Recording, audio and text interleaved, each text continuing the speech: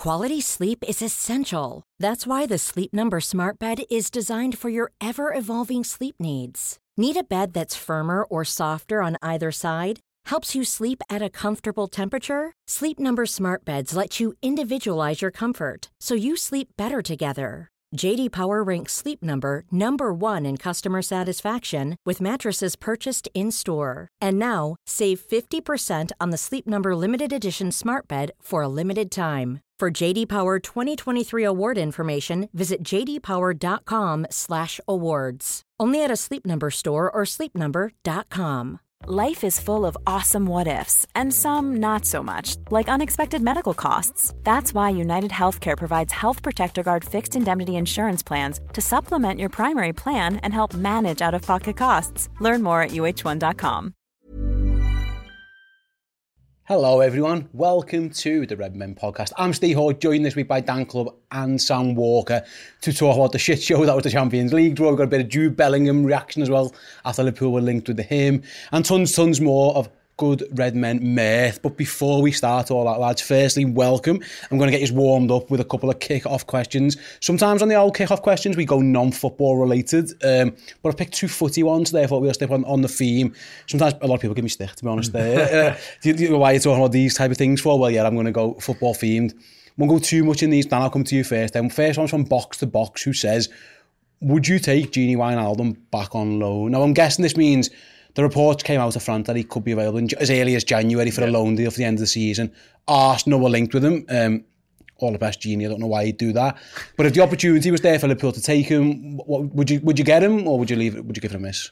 I personally would, yeah. Obviously, he was a fantastic servant to the club. I don't think anyone appreciated the way it all came to an end. But we're only a few weeks out of being in a bit of a midfield injury crisis. Like, things are looking rosy at the minute. We've got Thiago, Fabinho and Henderson playing regularly. That's fantastic. But about 3 or 4 weeks ago, we were really scratching around. If you look at the Brighton game, second half in particular, that was a makeshift midfield. So we all know he's durable and he's experienced and he's won a lot with us. So for 6 months, with wages maybe supplemented, definitely, yeah. Sam, I suppose the flip side is, when everyone's fit, I think Liverpool's midfield now is better than it was last season. They're certainly more progressive. We're a better attacking team. Both, they're all, I say both of them, but Henderson and Thiago, who you class as the first choice, are getting on the score sheet a bit. They're a bit more forward thinking than Gini was. The flip side is, like Dan says, games are about to come thick and fast. January onwards, it's not going to stop, especially if Liverpool advance in the Champions League, like we hope they do. And so there's the arguments for and against. And then also is the fact that he left in not like amazing circumstances. I don't think he was particularly thrilled at how it all went. But if Gini's agent gets on the phone on December 31st and says, I'd love to come back on loan, PSG are letting me do it, can I come back? What's your answer there? Personally, I'm never one to sort of go backwards. Like Robbie Fowler, yeah, all right, fair enough. But like when we got Bellamy the second time, I was quite flabbergasted by that. But, we move forward as a club. We're in a different time now. I was one of them who was like happy to shake his hand in the summer and say, you've been a legend. But I thought his biggest asset is that he's fit. I look at what we're doing now as a team. I've read a few things the last few days about how we're playing, slightly more 4-2-2-2, slightly more 4-4-2 at times. And I just think that the shape of this team with the kind of midfielders that we've got available to us now is changing direction from what Gini was about. I would prefer to see him do well at PSG or go somewhere else and maintain what he did. I wouldn't want him to come to Liverpool and be 4-4-5th choice. Harvey Elliott might come back and blast into the team again, and suddenly Gini's on 200 grand a week on the bench or whatever it would be. I don't know, you know what I mean? But yeah, I'm more always to the side of thanks, but no thanks on that one. I suppose, though, Dan, you mentioned the injuries there, and I know AFCON's a different position, but if Liverpool are thinking, well, maybe we're going to use Harvey Elliott as he comes back in January, he becomes a forward option, or Oxlade-Chamberlain becomes a forward option, then you could be, like, say, you could almost cover Mane and Salah's absence by signing the midfielder and pushing one of those up. In that case, it would make a bit more sense. 100%, yeah. And obviously throw Keita into that mix as well. Not only is he injury prone, as we've all unfortunately seen, he goes to AFCON as well. Yeah. So Thiago, unfortunately, absolutely loving to pieces, wonderful footballer, has had injuries as well. So, we don't quite know what's going to happen. And like I touched upon, just a few weeks ago, we really were scratching around. So like we mentioned there, Wijnaldum's always fit. And we get to them latter stages of the Champions League, he's dependable, he'll be there. Listen, it's not ideal. I completely understand everything Sam says. I don't like bringing players back, but we know we've got a quality player there who's kind of being wasted in France a little bit. He is. He's been wasted. That's I suppose we don't want to go too much into it. It's only a kick-off question, but I suppose that's the flip side, isn't it? Grass isn't always greener, Sam. Maybe he's finding that out now a little bit.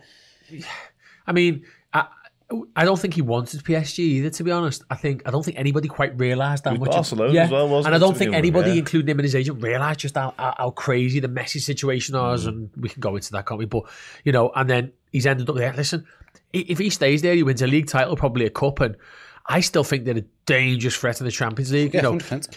So they've got an easy draw. We're going to get on that in a minute. Yeah. So but I just think for him, he should stay there and force a hand. I mean, he got a late equaliser the other day for them. He's still the 12th or 13th man, and we know what Verratti's like. God, he's like Naby Keita over there. He's never fit, is he? No. So I think he probably gets his game.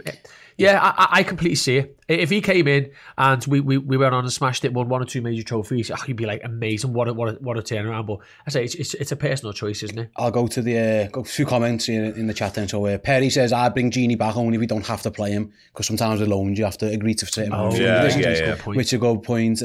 Trig Josh says maybe having Genie back might upset the plans that Klopp and FSG have for signings in January. Again, maybe so. We're going to talk about one of those potentially later as well. And then also Kev Wright kind of agrees with what you say, Sam. He says, as much as I love Genie, I think once a player goes, he shouldn't come back. We should always be looking forward and bringing a player that brings something new to the team rather than looking in the rearview mirror. Right, then next question from Peter Cinnamon, I think that's how you pronounce that, who says, do you think Mo Salah can score 30 plus Premier League goals this season, Sam, even though he's going to miss games due to the AFCON? So it's a big ask, and he's on, I think it's 14 he's on at the moment, so you're looking at 16 more goals. There's plenty of games for him to do it in. Again, we don't know exactly how many he's going to miss for AFCON, but it's mad that's even a conversation, but it is an actual realistic question. He could still do it. Well, there's only 2 Premier League games this season when Mo hasn't got a goal and assist, and you'll remember in these games what happened as well. Brighton, do you remember what happened to Brighton? He scored offside, yeah. Burnley, he scored offside. The guy is absolute fire right now.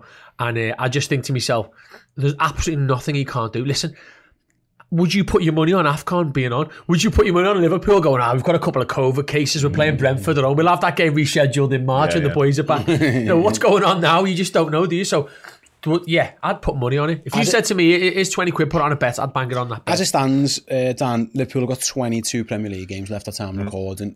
AFCON, depending on how early he goes, Liverpool still want him to go and play the Chelsea game and then go, in which case he misses 2, maybe 3 league games. So let's say he's got 18 games left and he needs 16 goals. I mean, the math says he's going to get there if he carries on this form, doesn't it? It makes sense. He definitely, he got 32 goals, didn't he, in his first season? Pretty much played every single game there. I think he missed 1.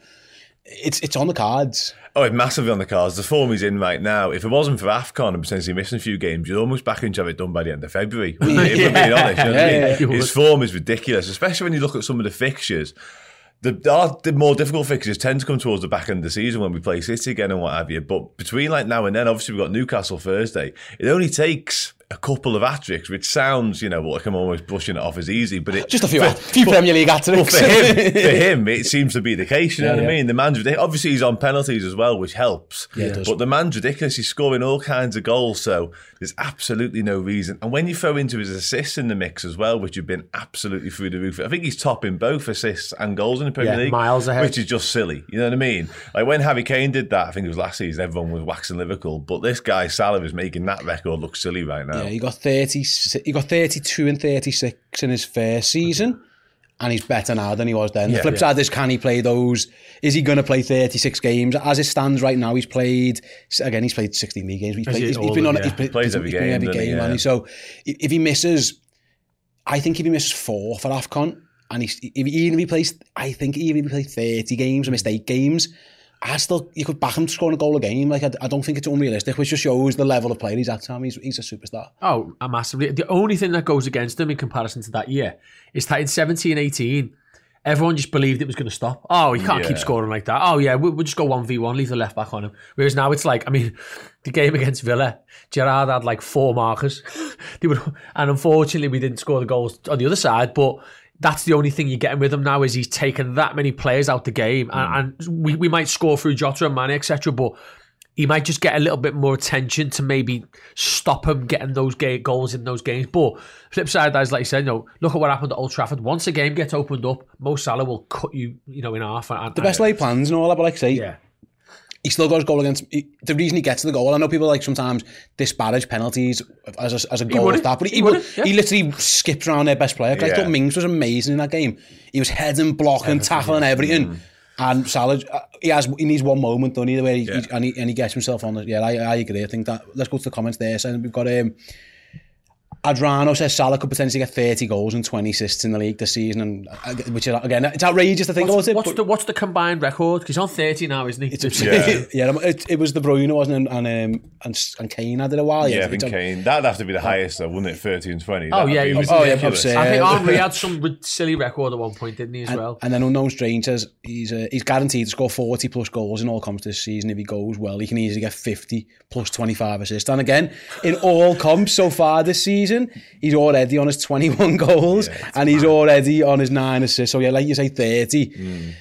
There's nothing's out of reach for this fella, especially if Liverpool go far in Europe and in the cups. Like at some point he'll be playing those cup games as well, depending on how we all go there. But I think it's mad that you could even say he's going to be a 30 goal player. I mean, we know for a fact. Again, AFCON permitting actually happening. As it stands, he's not actually going to be available, and we're all quite confident of it. I think that's absolutely absurd, really. Right, guys, we actually did some football kick-off questions, so hopefully all you lot have been tweeting and moaning at me in the comments. We're happy with that one.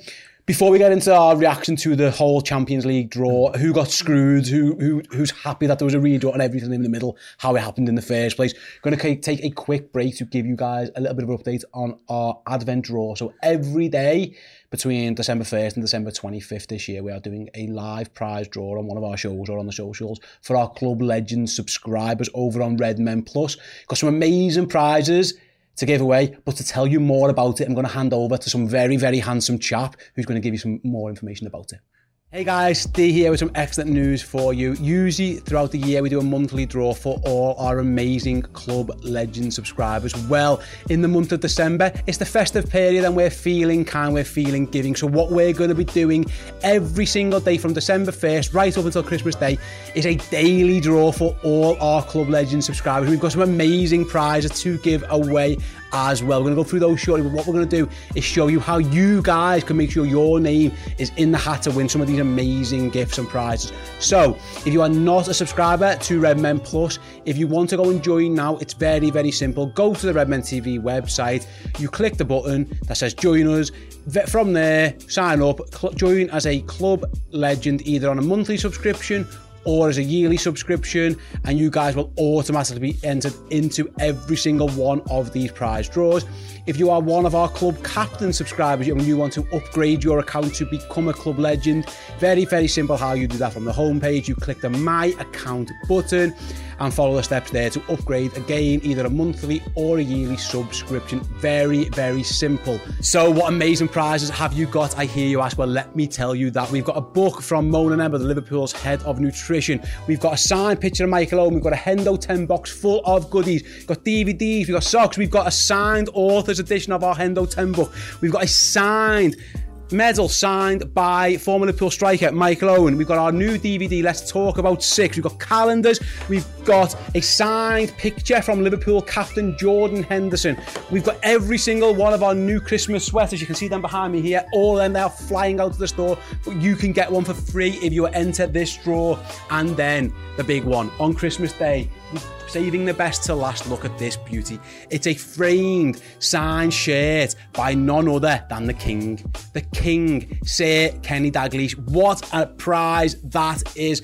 And all you guys have to do to be in the draws is be a Club Legend subscriber. So sign up at the Redmen TV as a Club Legend. You'll be in the draw. If you're a club captain now, upgrade your subscription to Club Legend and you too will be in the draw.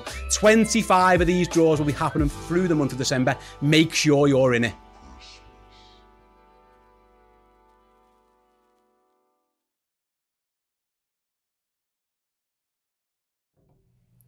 Yeah, so there you go. If you want to be involved in all of those draws, it's very, very simple. All you got to do is head on over to theredmentv.com, become a subscriber to Redmen Plus on the Club Legend tier, and you'll be in the draws. If you are a Club Captain subscriber already, and if you want to be in the draws, all you got to do is upgrade your account to become a Club Legend. Very, very, very simple.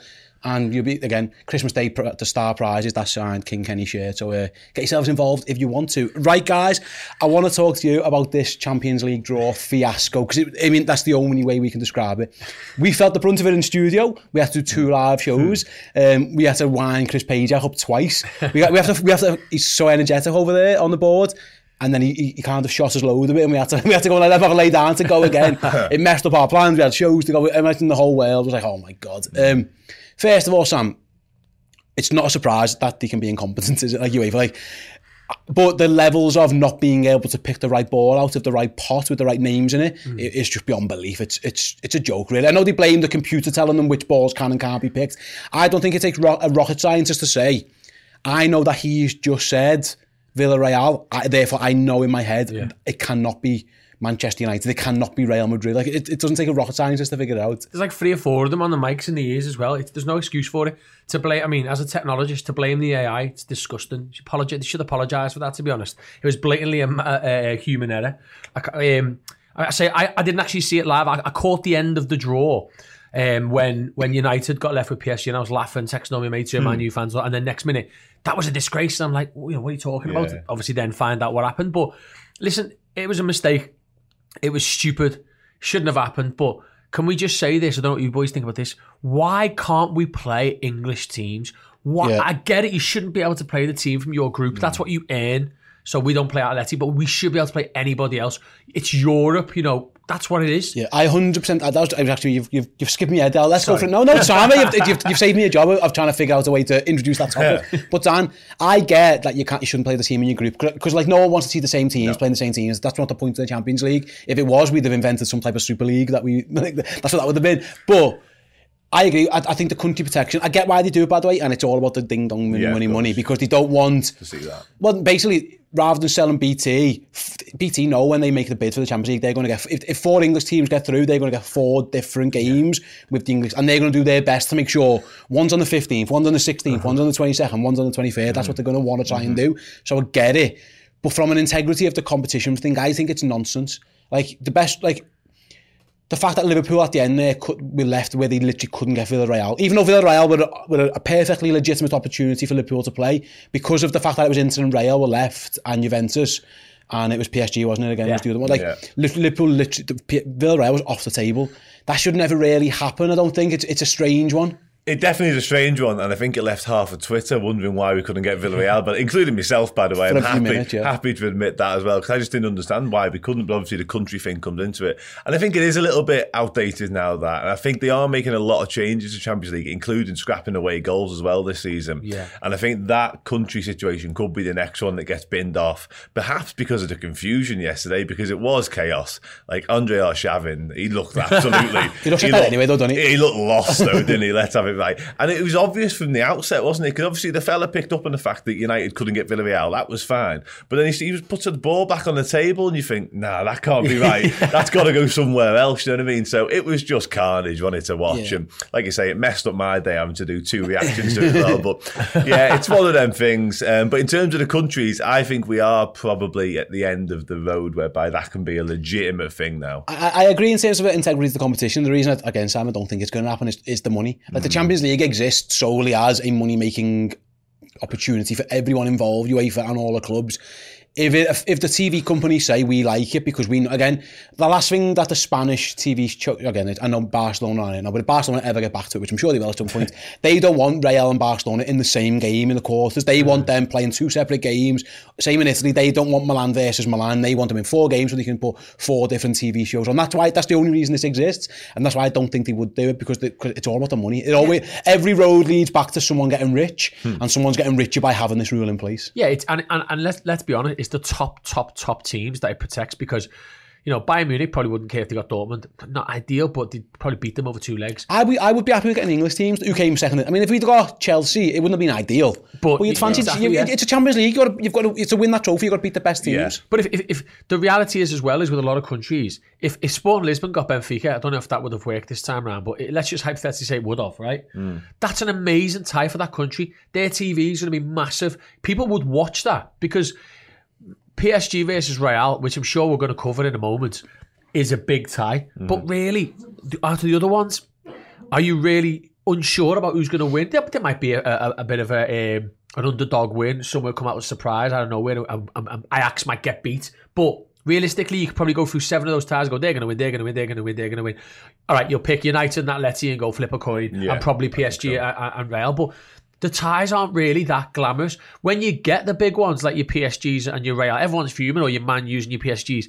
It actually does something to the last 16. It actually makes it worth watching. So if you could have an AC Milan versus Inter Milan last 16, number one, it gives Italy a chance to actually make a quarter final, which they might not do for a while. And secondly, it makes a game worth watching. I agree. Like if Chelsea, for example, could have got Liverpool, if there was an opportunity to get Liverpool, City, or United, like I get the money revenue thing and having separate games, but BT would make a fortune off that game being on their channel. You think because the whole country would be watching it, wouldn't they, down at the same time? Yeah, 100%. Yeah, there'd be interest from across the board, wouldn't there? It's interesting to know. I'm not a massive fan of playing English clubs, but I think I'd rather play them in the early rounds, i.e. the 16 and the final, because obviously when we had Spurs in the final, there was every bone in my body just hated that. We were miles better than they were, of course we were, and we should have won, but it was an English club, wasn't it? Yeah. So if it might give us an opportunity, if this rule was scrapped, to knock them out earlier, to get them in the final, because if we ever play City or someone like that in the final, or United, could you imagine United in Champions League final? I couldn't think of anything worse.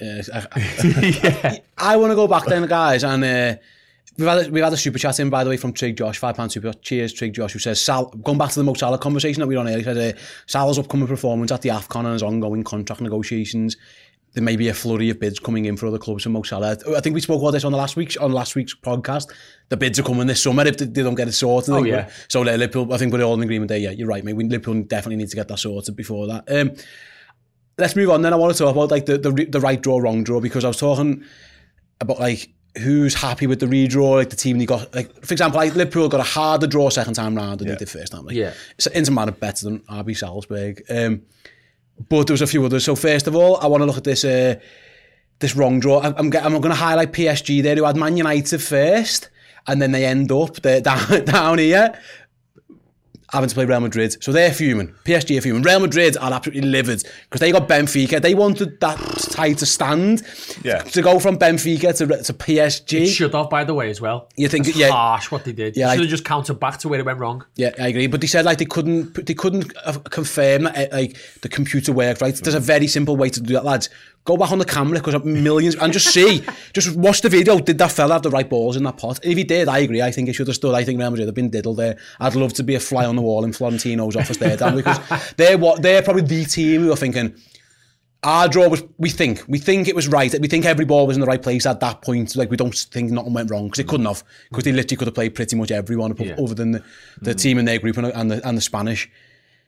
They must be absolutely livid about this. Oh yeah, they've been hardest done by far, haven't they? Let's be honest. And he's not exactly outspoken at the best of times, is he, Perez? They're obviously the main protagonist behind the Super League as well, so it's quite ironic how it's sort of come back around with UEFA. And I think Real Madrid were sort of saying, when the whole will it be redrawn, won't it be redrawn thing was going on, Real Madrid were quite adamant that it wouldn't be, and I think there's quite a lot of reports coming out saying they've told UEFA they're quite happy, which I imagine they would have been, you know what I mean? So yeah, for them to go away from Benfica and get PSG is a real kick in the teeth. I had fears of that happening to Liverpool, to be honest with you. It nearly did, didn't it? Yeah, I thought when PSG were left in, I thought, here we go. This is, but obviously Real Madrid, and that's a serious contest now for them, that. I mean, it's not half. I suppose you're the ones who are quite happy. So Bayern Munich go from having Atletico Madrid, Sam, to getting RB Salzburg again. They'll be happy with that one. And then poor Lille. They must have been like...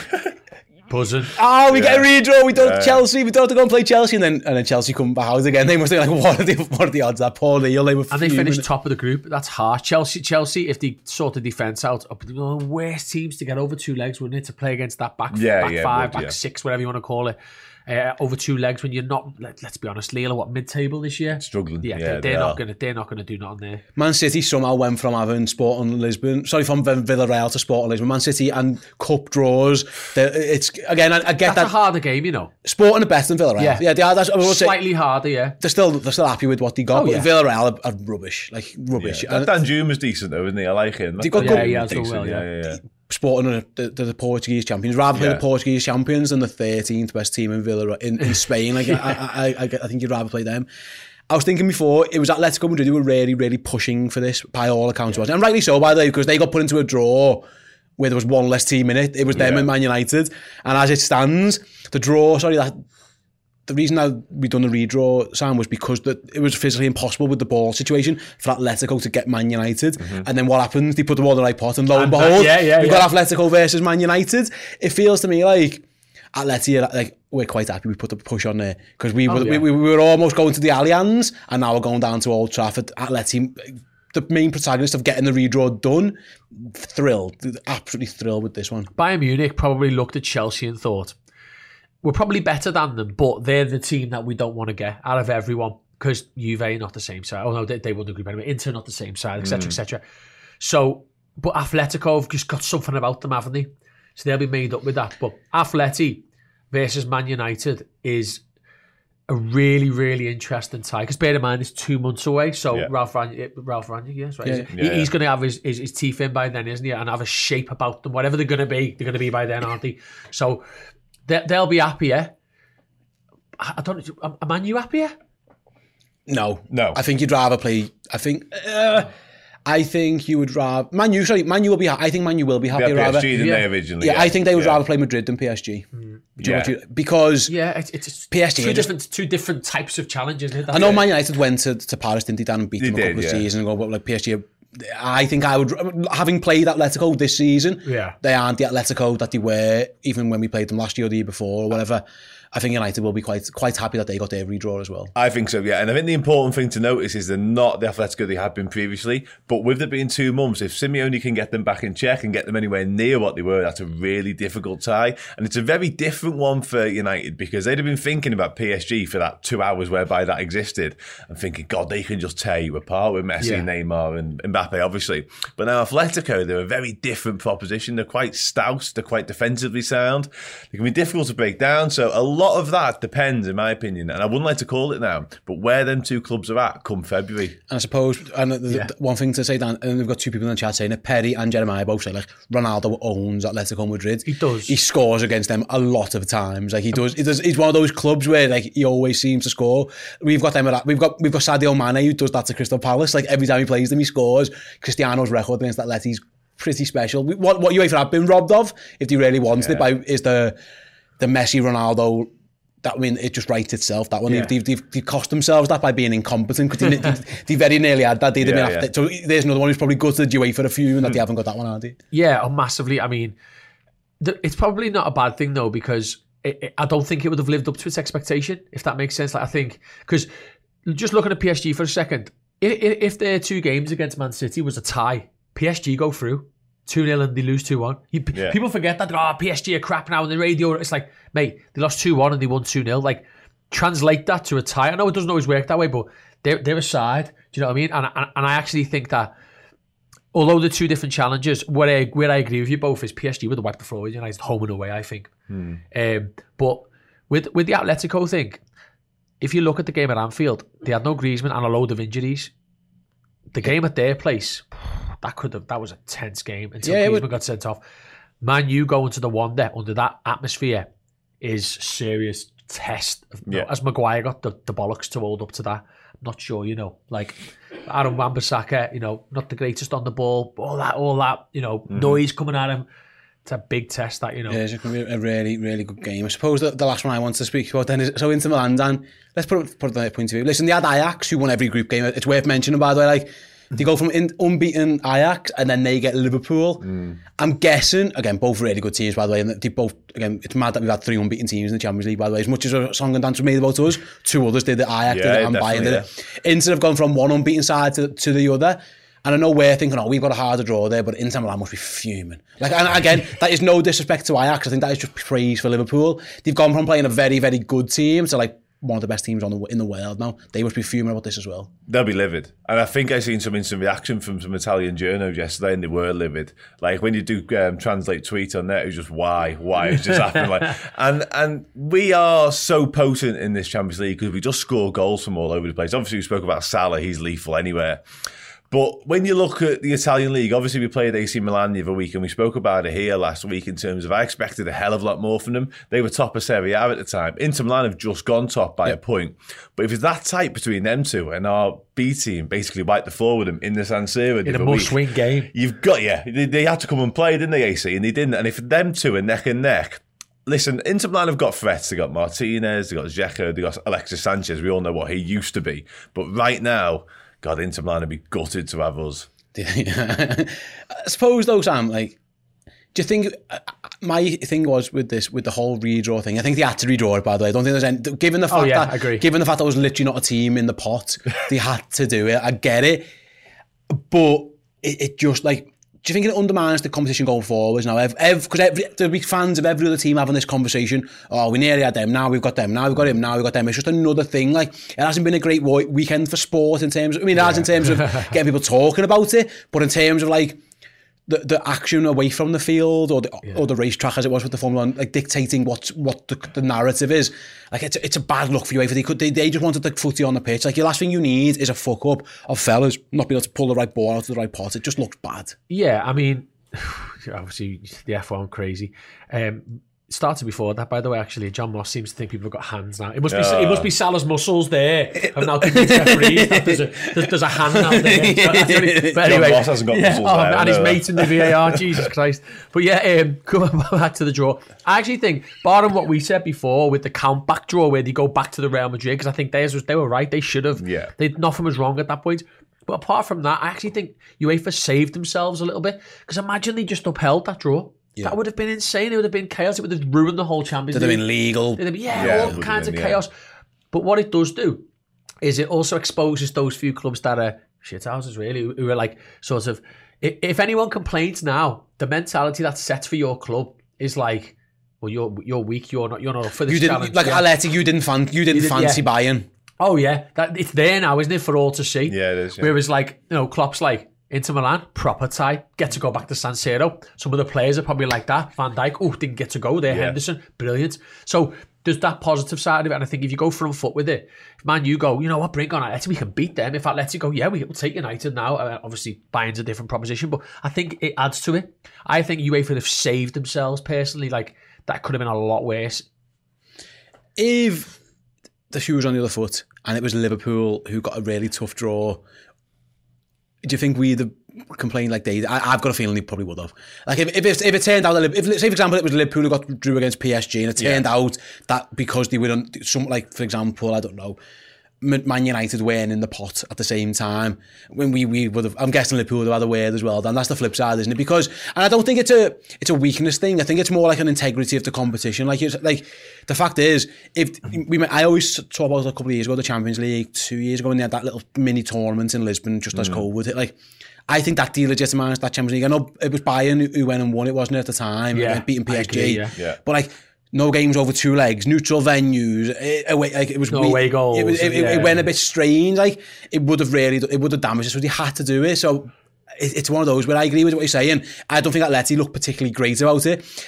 I'm just quite happy it wasn't us who had to go and throw the moan in, because it didn't really affect us too much. No, it didn't, and it wasn't a great look for Atleti, like you say, because it does kind of put you in positions where you think you are in the pecking order. Because if Atleti don't think they can go to Bayern Munich and get anything, then their hopes with this Champions League aren't great, are they? Let's be honest about it, And a similar case with United, they obviously wouldn't have fancied PSG much, but from an integrity point of view and from what's right point of view, if Liverpool had got PSG, I'd have wanted us to kick up a stink, because it wasn't right, was it? And listen, I fancy us, had we have got it, I would have fancied us to get something at PSG and beat them, you know what I mean? Because we are a better side than they are.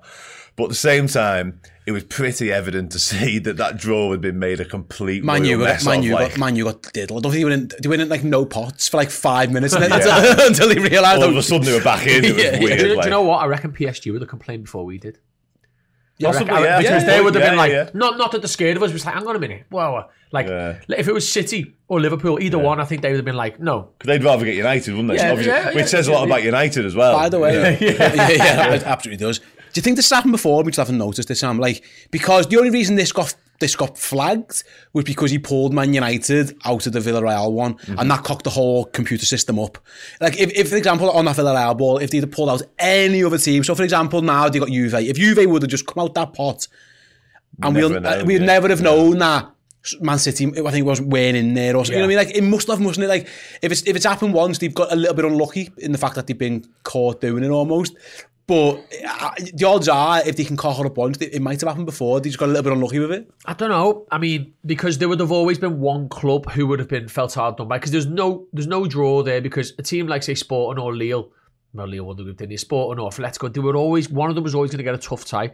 So if there was any legitimacy to it, they're going to flag it up, aren't they? I'm not sure. I mean, from my previous memories of watching these draws, it's always been Liverpool, they can get, and they can't get Villarreal. They usually explain it because that would leave only that. They usually explain it, whereas this time they didn't, did they? Yeah. And then that's why it caused the confusion, what you were talking about before, Dan. Villarreal, I actually don't think it has. I think this is a bit of a one-off.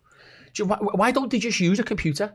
Stick the algorithmic rules in like they do with the fixtures and go bang, and it'll just spit out the results. Oh, the flip side is you just, like what you mentioned before, it's just open draw it. And I'm going to leave the part and comments on this draw then to one, Mr. Michael Owen. Oh, did you hear what Michael Owen's comment of this? I'm going to drag them up now. It was vintage Michael, really, and it was literally along the lines of some teams will be happy with the draw, some won't, unless they got the same team again. He was just absolutely, he's an absolute... I think it's brilliant, you know. I take it for what he is now. He's just funnily boring. And he owns it. I suppose, though, even he was... You mentioned about the confusion there, didn't you, Dan? Like, it was a bit confusing. Like, they never explained why Liverpool couldn't get Villarreal. I was on the live show and people were just in the chat going, what's going on? Why can't we get them? They could have done a better job of explaining it. Like the fella who fake Claudio Ranieri fella could have just said, listen, there's a reason why, even though Liverpool can be playing Villarreal, they actually can't now because of what's the left. fact that they didn't explain it, it did them no favours there at the end. Not at all, no, especially given what had gone before. I think it just added to confusion because we were all sat there almost waiting for another cock up and thinking on any little thing. And when that happened, and I thought, how come we can't get Villarreal in my head? Because no one has said a word as to why. Obviously, we're not from the same country. We weren't in our group. And I was thinking, there's no legitimate reason. Because without knowing who was left in the pot to be drawn out, like off the top of your head, like I say, you were knackered. And when we didn't get them and couldn't get them, there was uproar on Twitter and obviously on your comments as well. Yeah, I want to make sure I get this Michael Owen quote exactly right. It was, everyone's going to have a better or worse draw unless you draw the same team. He's not wrong. No, he's not. Factually correct. The team who wins this game will be the team who scores the most goals. He has said that before in the past. Yeah. When you're a striker, you have a shot. You either score or you miss. Thanks, Michael. You must just look at him and be like, nice one. You've really right, Michael. You've added some great mirth to this in-depth discussion of this fiasco draw. So props to Michael Owen. So we've done this on our React show, me and Chris and Paul, but I'm going to ask you guys this, like who you think's going to go through from each tie. Okay. I'll start with the big one. PSG versus Real Madrid. I think PSG are going to win it this year. So you think PSG? Yeah. Obviously then. Bayern are going to beat Salzburg. I think PSG will get past that one, yeah, I do. Bayern against RB, we're all going for Bayern. Bayern, yeah. We're all picking City to beat Sporting. Yeah. Benfica, Ajax. Ajax. Yeah. Chelsea are going to beat Lille. Yeah. Atletico v Man United, Sam. Atletico for me as well. I agree. Villarreal, Juventus. Juve. That's the shock for me. Villarreal get through that. Yeah. Okay. Cool. And then we're back in Liverpool to beat it. Yeah. So you mentioned before, I don't think there's other than that top tie, and this is the de facto moment of how the draw works. They're all very one-sided games. There's PSG and Real Madrid isn't big teams. Atletico, Man United isn't, but that's more in a fallen giants battling to get back kind of thing. Everyone else has got a clear thing, and I suppose that's what you're going to get when you have these type of draws. But the flip side is, I think you should be rewarded for winning your group. But that's what we want to see as well, Steve, is we want to see like last year's last 8 was a bit flawed, wasn't it? And it's happened to us before when we got Porto in the quarters, didn't we? When we won it, right? Yeah. We won it, yeah. So and it happened to Chelsea last year. They got Porto, and they, of all the countries for them to get a Portuguese team, suited because it was 2 neutral venues. It was like easy. So like that's the thing that might not happen this year. If there should be some big teams in the last. If 8. Ajax are as good as they've looked, and I know they got beat at the weekend in the league, I looked at that. So they're actually not top at the minute, PSV are. So that could be an indicator of where they're at. But let's just say, for instance, Ajax are as good as we think they are. And if everybody we expect gets through, so let's say you were wrong and you kick on and get through, it means the last 8's going to be tasty. They're giving out if it could be PSG, Bayern, City, Ajax, Chelsea, Juve, Liverpool, Atletico Madrid, or even United. There's still a big glamorous name. That's what you want the minute in the last 8. That's what you want it to look like in many ways. You haven't got that draw where, like, I don't know, if City get. Well, if Lille, with all due respect to Lille, got Villarreal and one of them's in the quarters, and then all of a sudden, like, you'd want the winner next, though, wouldn't you? I mean, everyone's rigging. Everyone wants that draw. Everyone wants Andre Arshavin in that draw. Ajax is the only one there. If they do go through, you look at and go, Or Villarreal, yeah, of course they are, yeah. So yeah, guys, thanks very much. Going back to a few of the comments, just to let us know, like, Winterpool says Michael Owen was kind of right. He definitely was. And then going back to the draw as well, so I thought this was an interesting one. So, and Pip Jim says, Man United have every right to complain. Like, we don't think their name was in the hat until literally the PSG thing. So if we're going back, like, they were absolutely spot on. I'm going to leave that one there then, guys. Thanks very much. We're going to come back to talk about the Jude Bellingham links to Liverpool. They came out about a couple of days after we recorded last week's podcast, so I wanted to touch on that and get the guys' opinion. But first, if you guys are looking for a Christmas gift for yourself or for somebody you know and love, why not give them the gift of Redmen Plus? Why not? And to find out that we are now selling our gift cards over on our website. For more information, I'm going to hand over to a slightly less handsome man than the guy before. Hey, what's happening? This Christmas, give the gift of incredible Liverpool content, documentaries, features, interviews, podcasts, and pre- and post-game analysis for all Liverpool's games this season with our 3-month gift card subscription to Redmen Plus. The cards are available right now on redmenmerch.com and will give you full access to every piece of content we make on a weekly basis and hundreds of hours of content available in our back catalogue, including the Hendo 10 documentary series, exploring the derelict Melwood, and instant match reactions and final words after every Liverpool Football Club game. Get involved now. Those gift cards are available on redmenmerch.com and give the gift of happiness and Liverpool Football Club this Christmas. So there you go. Like I say, if you want to get involved with Redmen Plus and all of the great content that we've got to create over the next couple of months as Liverpool hopefully push towards a famous quadruple, and everything we've ever done, including our back catalogue of documentaries, features, interviews, some class stuff on there. Get that code or get that card. Rather, go to scratch the code off, put it in the website when you sign up, and you've got it all there at your fingertips for your viewing and or listening delight. Every show that we produce pretty much in video and podcast form, so you've got no reason to miss any of those. As we do next year's shows, then on Redmen Plus, Sam, is if the Daily Mirror to be believed, there's a chance that Jude Bellingham could be one of the topics of conversation. I imagine his name's going to crop up a lot between now and the summer. So an article on December 7th, like I say, it was literally this time, it was last week, not long after we recorded the podcast, his name come up from James Naircy of the Mirror, who said Liverpool lead the race to sign Jude Bellingham next summer and hope to exploit Premier League rivals' obsession with his teammate Erling Haaland. Bellingham was being previously courted by United before he moved to Dortmund, but Liverpool are making plans to bring the teenage midfielder back to the UK after his mature displays for Dortmund and England, who have capped him 10 times. Top flight rivals like United, Chelsea and City are all monitoring his mate, Erling Haaland, who's got a release clause, which might basically let Liverpool sneak around the back. It says Jurgen Klopp has identified Bellingham, who's 18, to bolster the midfield ranks, where his main options include Henderson and Fabinho. And then this is the important one. German coach Klopp has not been put off by Bellingham's price tag, which is with his old club likely to be asking for £90 million, making him our most expensive player of all time, if that deal happened then, Sam. Again, James Naircy, the Mirror, it looks like he knows what he's on about. He's a pretty reliable source. I don't know where he's getting this information from here. But can we see Jude Bellingham signing for Liverpool next summer? And if so, can you see Liverpool paying £90 million for a teenager? The thing is, there's multiple layers to this. So if you look at Jude Bellingham to begin with, as a person, could have signed for Liverpool, I believe one of the London clubs, and Manchester United. Chose to take his own journey at 17 to go and live in, Dortmund and play for them. And what a decision that was. Sancho did it, although he was already at City via Watford. So that in itself shows that he's making decisions based on football to make the right steps in his career. I think then you look beyond that. He doesn't look to me as the type of person who's going to chase the money. Like Sancho, whichever way you look at it, in the end, no one else had a chance of signing him because of the money. Yeah. We know that, we've spoken about it before, haven't we? So I don't think Bellingham would make that mistake. I think he would make a step next based on his career. Yeah. And looking at that, I don't think Liverpool, if there's anybody else better suited in England to sign for Liverpool. And Jurgen Klopp. Pep's going to leave before Klopp. At the latest, he's leaving at the end of next summer. He's already said that. Chelsea's probably going to have 3 new managers by then.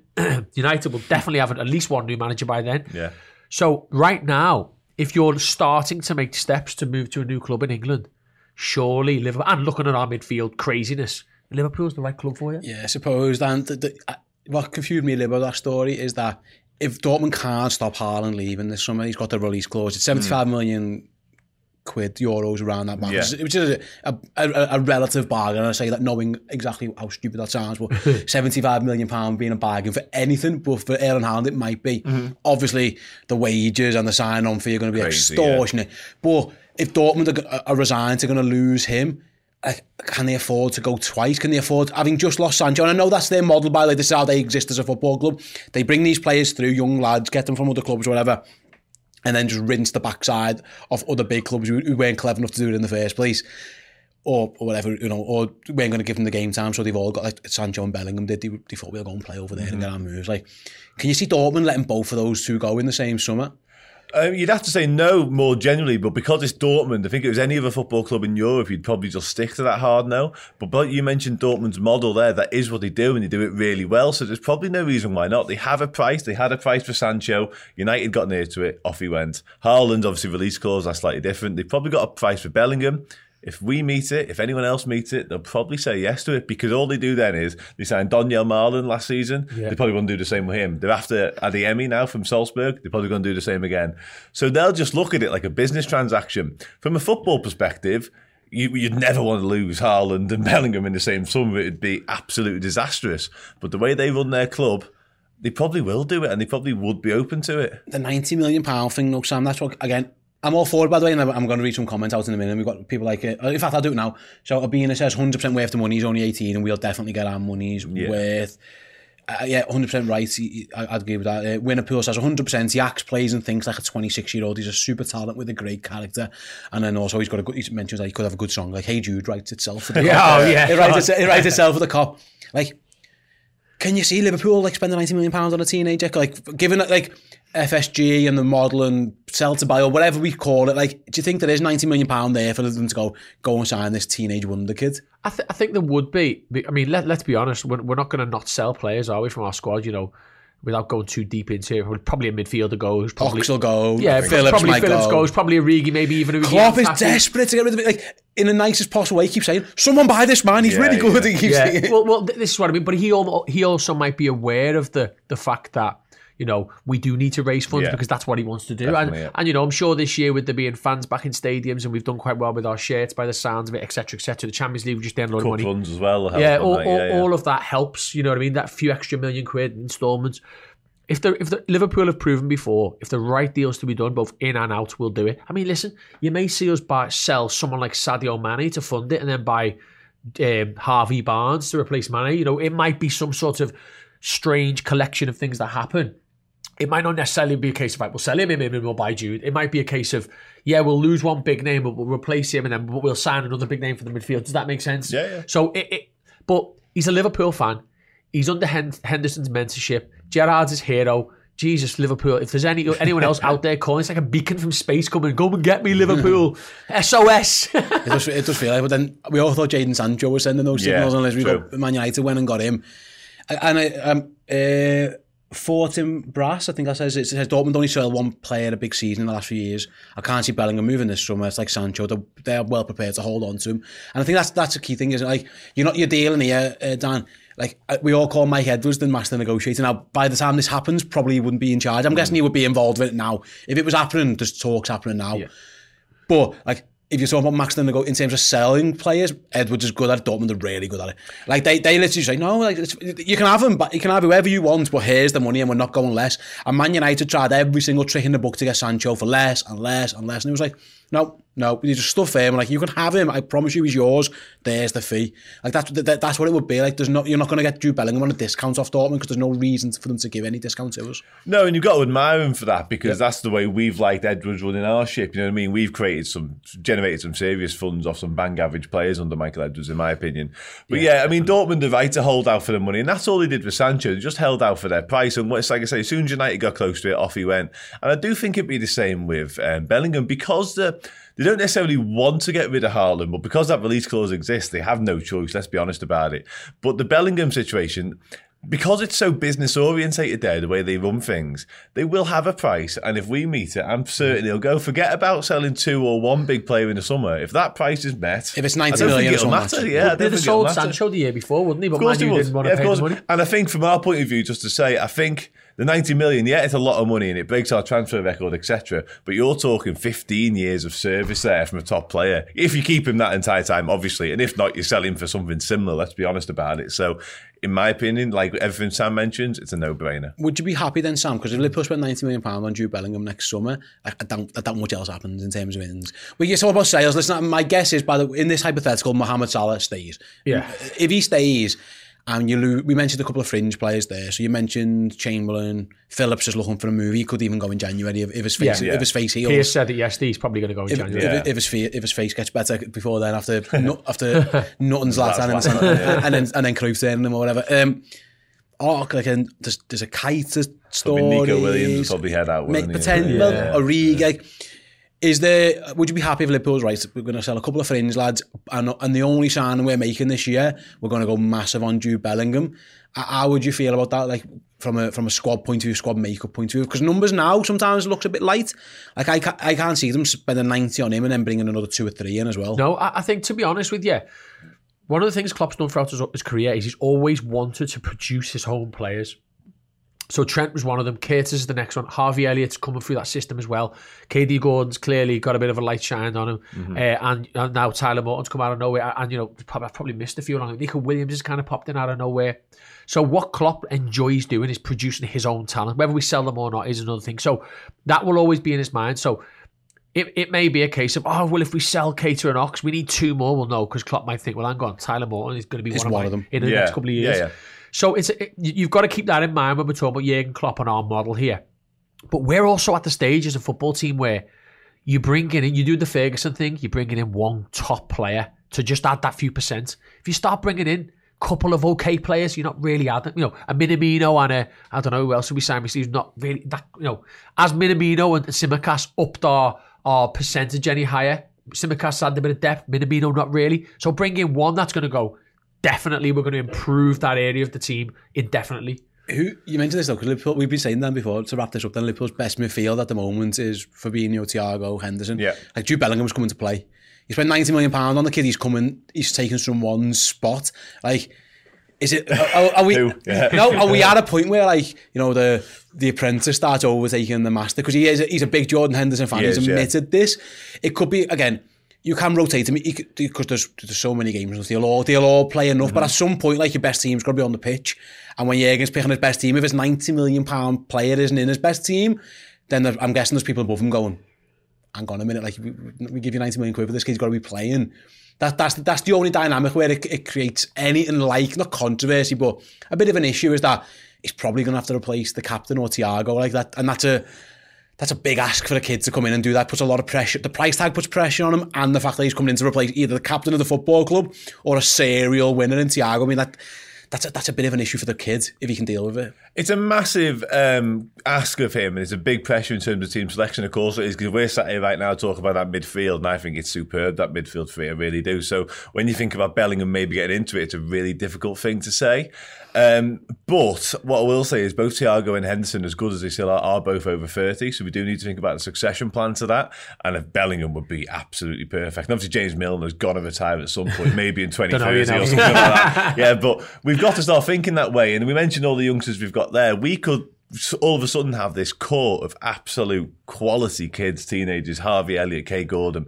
We're suddenly set in good stead. And Klopp's always spoke about leaving a legacy when he leaves Liverpool. Now, if we can bring Bellingham into the kids we've already got, that legacy's there already, in my opinion. So it is a big call. I think Bellingham's got what it has, what it takes to do that. And I think he'd be okay with it. And in terms of not selecting him all the time, Klopp's got credit in the bank to do that, in my opinion. Yeah, he definitely has. He looks like he's going to be the next Wales superstar, and fingers crossed that we see him one day performing in a red shirt. I would be very, very happy if it was next year. Right, guys, absolute pleasure. Thanks so much for coming in and joining us today. Thank you guys for watching and or listening wherever you are. If you're watching on the YouTube, do us a favour, give us a little like, sign up and subscribe to YouTube as well, rather. Does really help us. If you click the little notification bell, you'll get a little alert every time we go live with one of our shows on YouTube, of which there are plenty. Right, coming up this week then, obviously, in literally about half an hour's time, we've got the build up to the Newcastle game on YouTube. Over on Redmen Plus, we've got our opposition preview that's coming out there. I'm going to be talking to Lee Ryder of the Chronicle. We've got tons on there. Obviously, after the Newcastle game, we have the final word and the instant match reaction as well. If you guys want to watch and or listen to those, do head on over to Redmen Plus. And like I say, if you sign up as a club legend, your name will be in the hat to win one of our amazing prizes every single day between now and December. In fact, we're doing the next draw again on the Umbu for the Newcastle game on the build-up show. We are giving away the Kenny Dalglish mug, the Ferguson Kenny Dalglish 5 goals. Yeah. So if you want to be in the hat, you've got about half an hour to go and sign up to make sure you're in the hat. I say in the hat, it's actually on an electronic wheel, but it's fine. Guys, thanks so much. It's been an absolute pleasure. Thank you guys for watching or listening at home, and we'll see you all soon. Ta-ra. When you need mealtime inspiration, it's worth shopping Kroger, where you'll find over 30,000 mouth-watering choices that excite your inner foodie. And no matter what tasty choice you make, you'll enjoy our everyday low prices, plus extra ways to save, like digital coupons worth over $600 each week. You can also save up to $1 off per gallon at the pump with fuel points. More savings and more inspiring flavors make shopping Kroger worth it every time. Kroger, fresh for everyone. Fuel restrictions apply.